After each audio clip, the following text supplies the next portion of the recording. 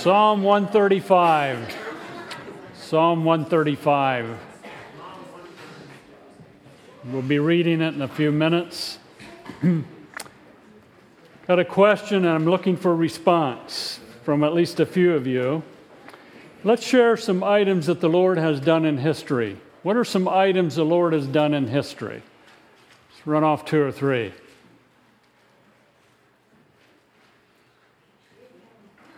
Created the heavens and earth.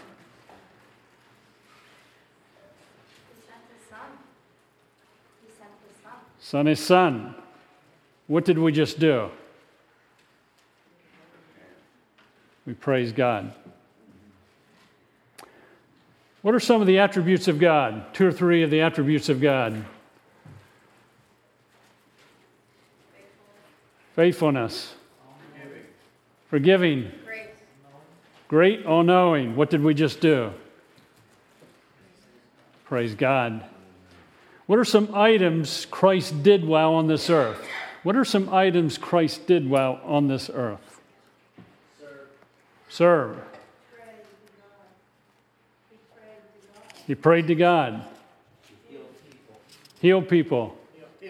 Healed. Again, what did we just do? We praise God. Psalm 135, reading the entire psalm, which deals with, again, praise. Occasionally we'll take a psalm and look at it, then go back to other study, but this morning, Psalm 135, praise the Lord. Praise the name of the Lord.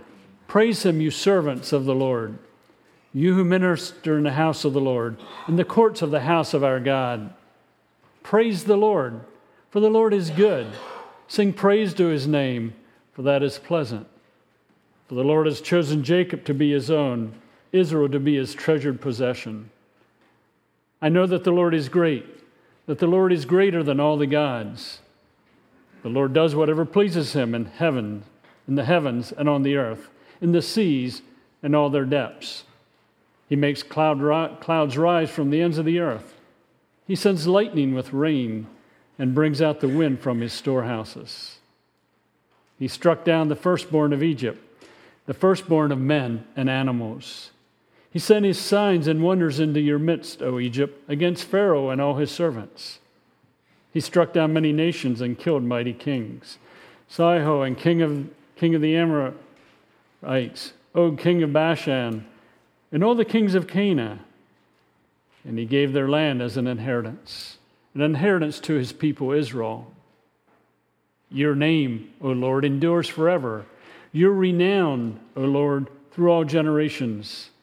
For the Lord will vindicate the people, or his people, and have compassion on his servants. The idols of the nations are silver and gold, made by the hands of men. They have mouths but cannot speak, eyes but cannot see. They have ears but they cannot hear, nor is there breath in their mouth. Those who make them will be like them, so will all who trust in them. O house of Israel, praise the Lord. O house of Aaron, praise the Lord. O house of Levi, praise the Lord. You who fear him, praise the Lord. Praise be to the Lord from Zion, to him who dwells in Jerusalem. Praise the Lord. This psalm was probably composed after the exile, after Israel returned from Babylon.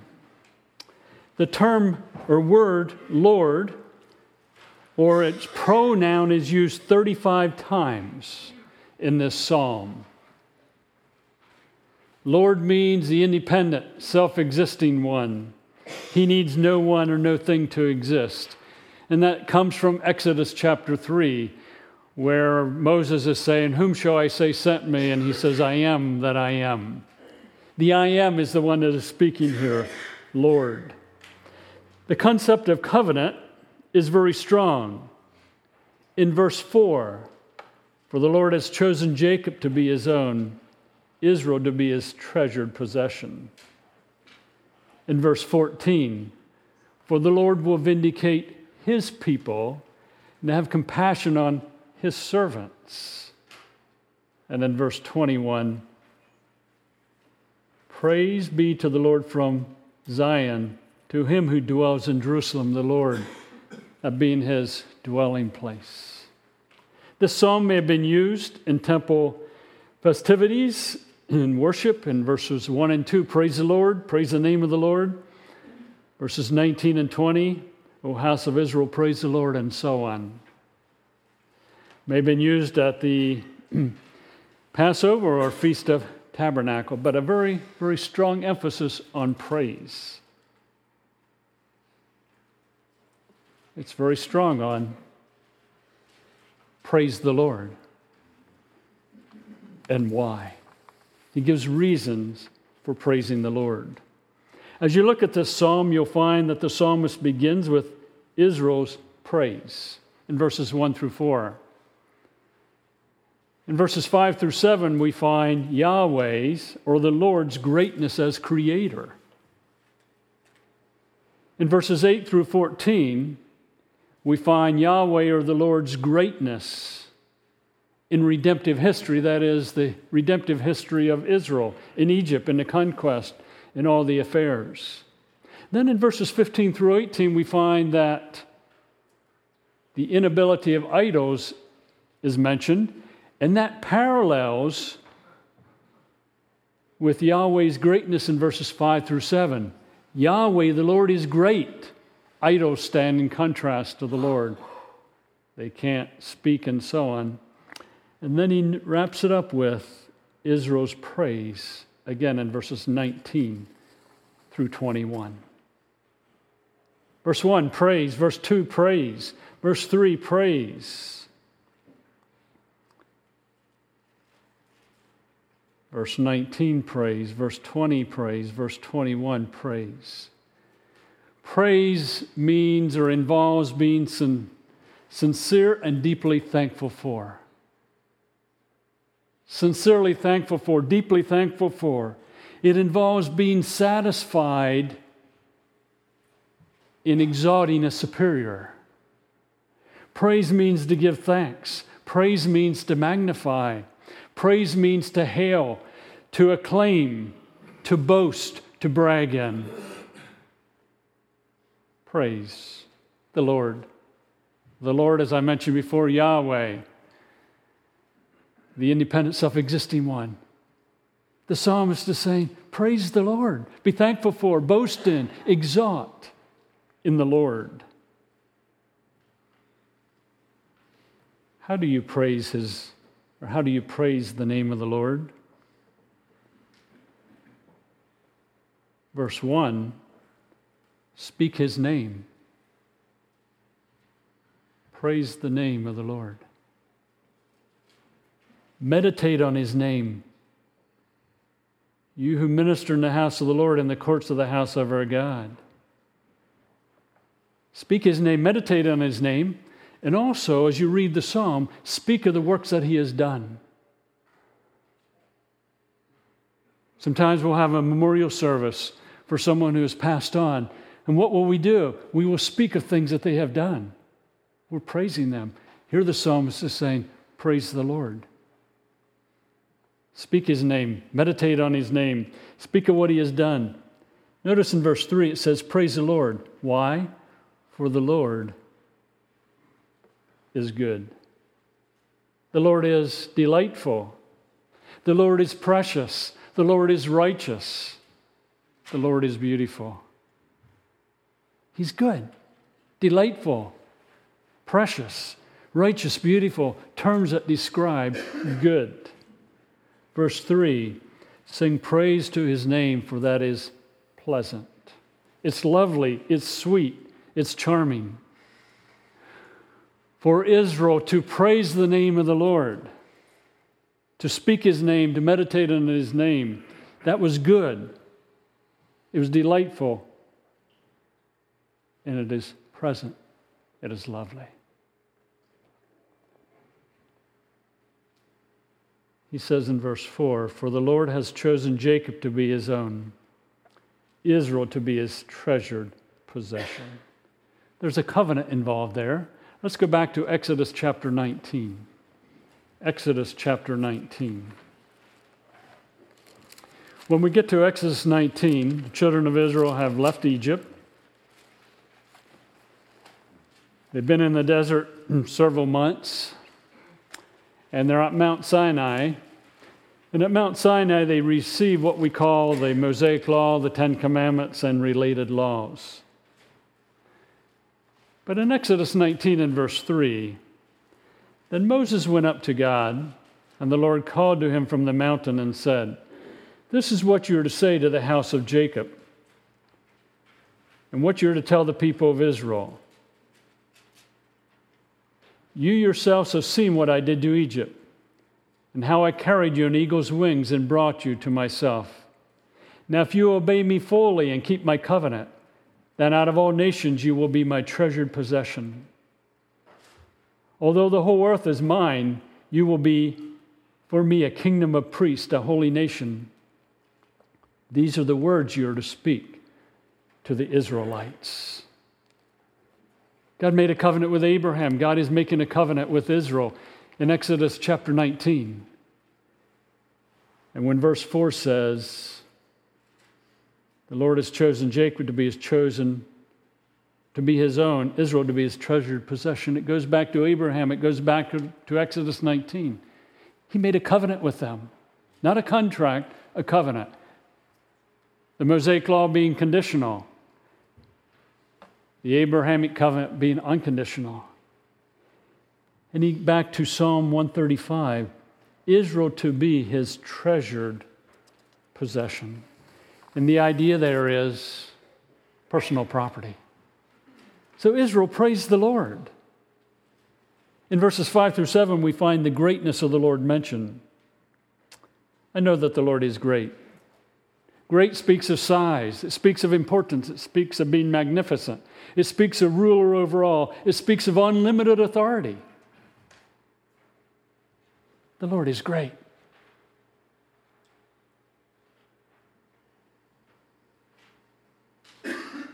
He's greater than all the gods. A lot of gods in the world. A lot of gods in our country. The psalmist says, our Lord is greater than all gods.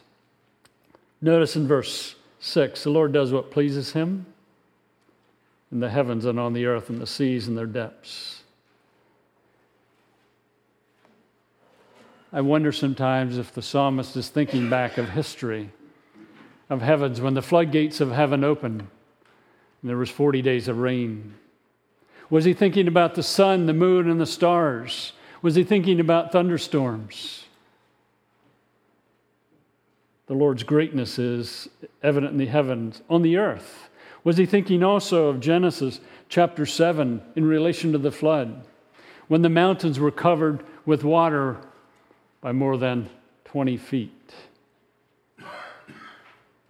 When he says the Lord's greatness is seen in the seas and their depths, was he thinking about the springs of the deep during the flood opening up and water coming from underneath?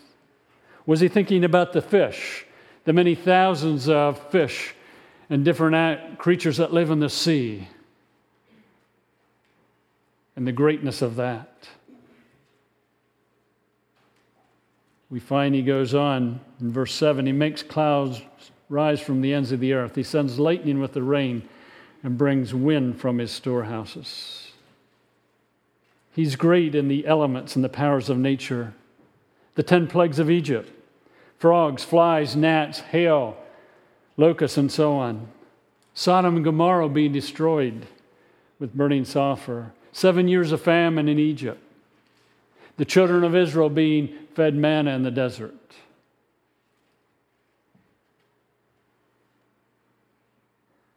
He sends lightning with rain.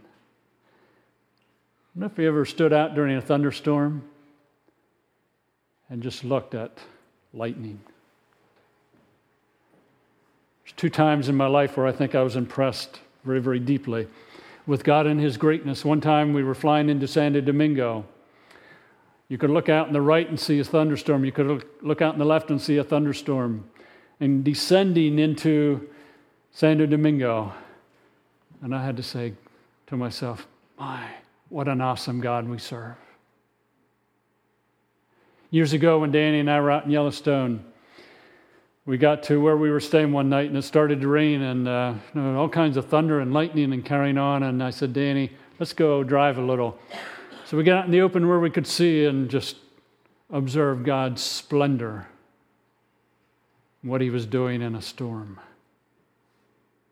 He sends lightning with the rain and brings out the wind from his storehouses. The Canaanites believed that the powers of nature and so on belonged to Baal. But the Lord, the psalmist is saying, the Lord is greater than all the gods.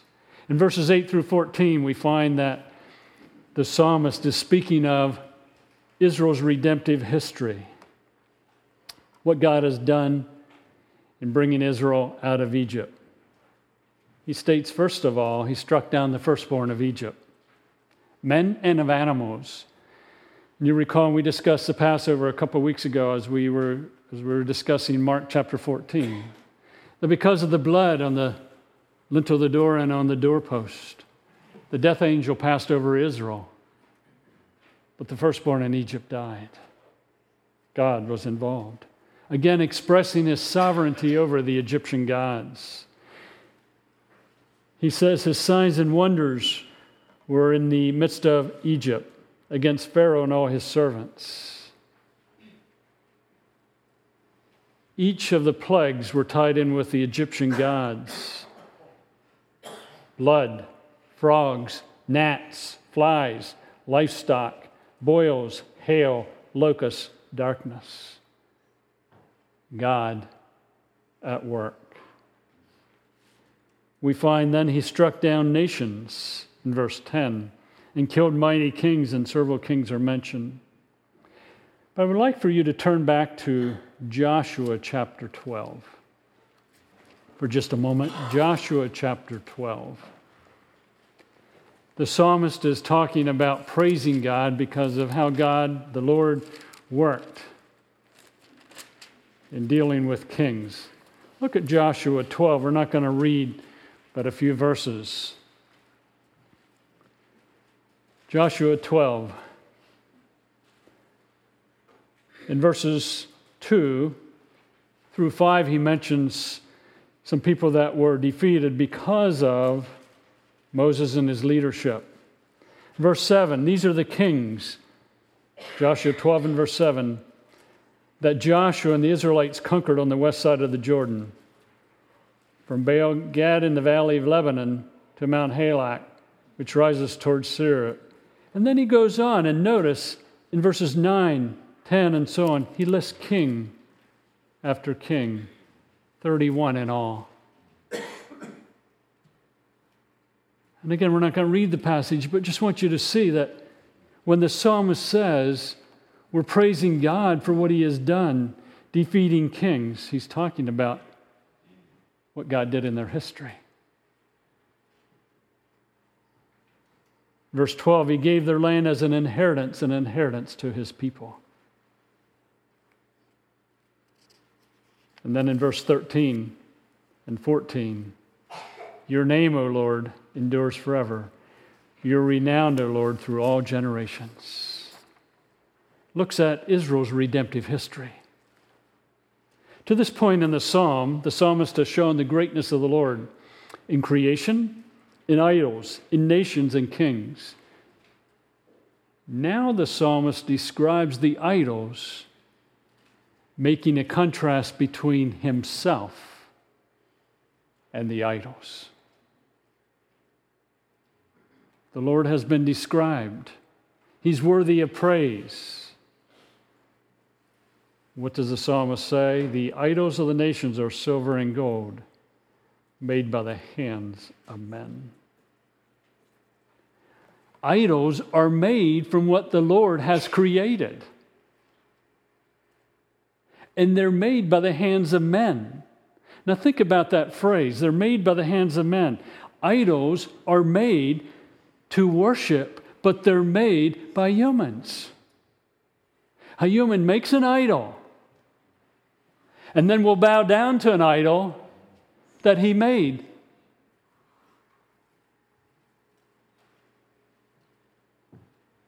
How can an idol be an object of worship if it's what some human has made?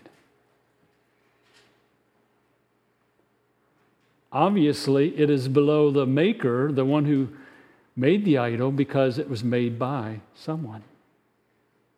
He goes on to describe idols. He says, the idols of the nations have mouths, but cannot speak. Think about the idols of the world. Think about the idols in our nation. Images, idols of various kinds. Mouths, but cannot speak. They have eyes, but they can't see. Remember Jesus looking at Peter after he denied him? An idol could not have done that. They have ears, but cannot hear. Remember Elijah on the mountain, challenging the prophets of Baal, and they were crying all day, and Elijah kind of taunted them some and said, well, maybe your gods or your God are sleeping. And Elijah prayed, and God responded. Ears, but cannot hear. There's no breath in their mouth. Then he makes an interesting statement. Those who make them will be like them. Israel, when they began to follow some idols, became like their idols.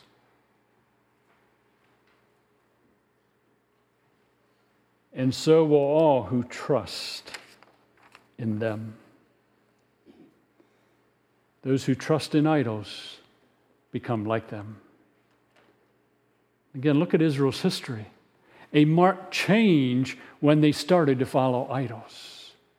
And I would pose a question, and I'm not looking for an answer to this one. What idols do we follow today? What idols do we follow today in our country? I found it interesting that as I read about our history and I read about modern technology that God has blessed us with, how in history and how people who come up with things that become idols, how they become like them even today. Be a good study sometime just to talk about modern day idols, but we're not going there this morning. But he says those who trust in them will become like them. The psalmist begins with praise, gives reasons for praise. In conclusion, he again exhorts praise. He exhorts being satisfied and lauding a superior. Give thanks, magnify the Lord. Hail him, acclaim him, brag about him, boast in him. And who is to boast? House of Israel? House of Aaron? House of Levi? You who fear him, praise the Lord. Praise the Lord from Zion to him who dwells in Jerusalem. And again, God's dwelling being in Jerusalem, praise the Lord.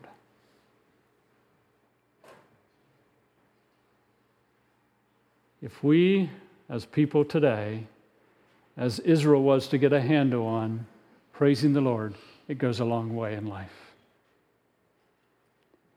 When we praise the Lord, it gets our eyes off of our circumstances, off of people and all that is going on, and it focuses on the Lord. So a couple applications. I would encourage us to know the Lord, his names, his attributes, his works, what he's done in creation, the history of Israel. Just know the Lord. Who is he? He's the Lord. He's Jehovah. He's Yahweh. He's El Shaddai. He's powerful to nourish, satisfy, and supply. He's all-powerful, all-knowing, everywhere present. He's gracious, compassionate, slow to anger, and so on. Know the Lord. What has he done in history? He created the universe with his spoken word. There was a worldwide flood. He called Abraham. Just rehearse history. what he has done. This is a dare. I dare you to take 10 minutes every morning to rehearse the names of God, the attributes of God and works that he has done. You say, I don't know them all. Well, start accumulating a list. We list things in the bulletin along the way. Or just take your Bible. Just take 10 minutes to rehearse them. Maybe in your way to work or while you're riding the bus to school or you're doing the dishes or whatever. But another application, don't only know the Lord, know Christ. His names, his attributes, his works, what he has done on this earth. Rehearse the fact that Christ is the Lamb of God. He is light, he is life, he's creator, he's the bread of life. He's the living water. Recite, go over the fact that he healed a blind man, he raised the dead, and so on. Just rehearse. What is all of that? Praise. Praise to the Lord. Meditate much upon the Lord's work in creation. The sun, the moon, the stars. Some night, go out when it's clear and just look at the stars. Start to name them or count them. You can't. But praising God. Meditate much upon the Lord's work in Israel's history. A lot of the Old Testament contains God's work in Israel, in their life, in history. In light of the above, remember, we become what we trust in, depend upon. Don't spend so much time dwelling on who's going to be the next president or the political climate in America or what's happening in the world. Spend much more time naming God's names, his attributes, thinking about Christ, thinking about what he has done in history, and that changes our perspective. We'll spend hours sometimes in a week thinking about the news and world events. How about hours just reflecting on God, Christ, and what they have done, and their names and their attributes and what they have done in history? Praise the Lord! Praise the Lord! Praise the Lord! Another possible application. With whom or what or whom do you spend time when you're not at work or at school? With what or whom do you spend time when you're not at work or school? We don't always have a choice at school. We don't always have a choice at work. But other times we have a lot of freedom in where we spend our time. Where's our mind? We're becoming what we think, what we feed our minds. What are our idols? What controls us? Are we known for our praise of the Lord and Christ as a local church? So are people in this community or other churches in the area saying, oh yeah, there's Roaring Brook. They know how to praise the Lord. They meditate on God's name, they speak God's name, they speak his works, they speak his attributes. They're a people of praise to the Lord. Israel, praise the Lord. Believers today, praise the Lord. Know the Lord, Christ in their work in our church, your family, and your life. I think it does good for us as individuals sometimes to say, how did God work in my history? How did God work in my history? I was talking to Prophet Baptist Bible Seminary a couple of weeks ago, and we got talking a little, and he was sharing some struggles he'd been through, and I shared some I'd been through. And I said, I can really praise the Lord. I'm thankful for God's work in my life through physical problems that began some 35 years ago. And he just kind of looked at me and he said, I'm not there yet.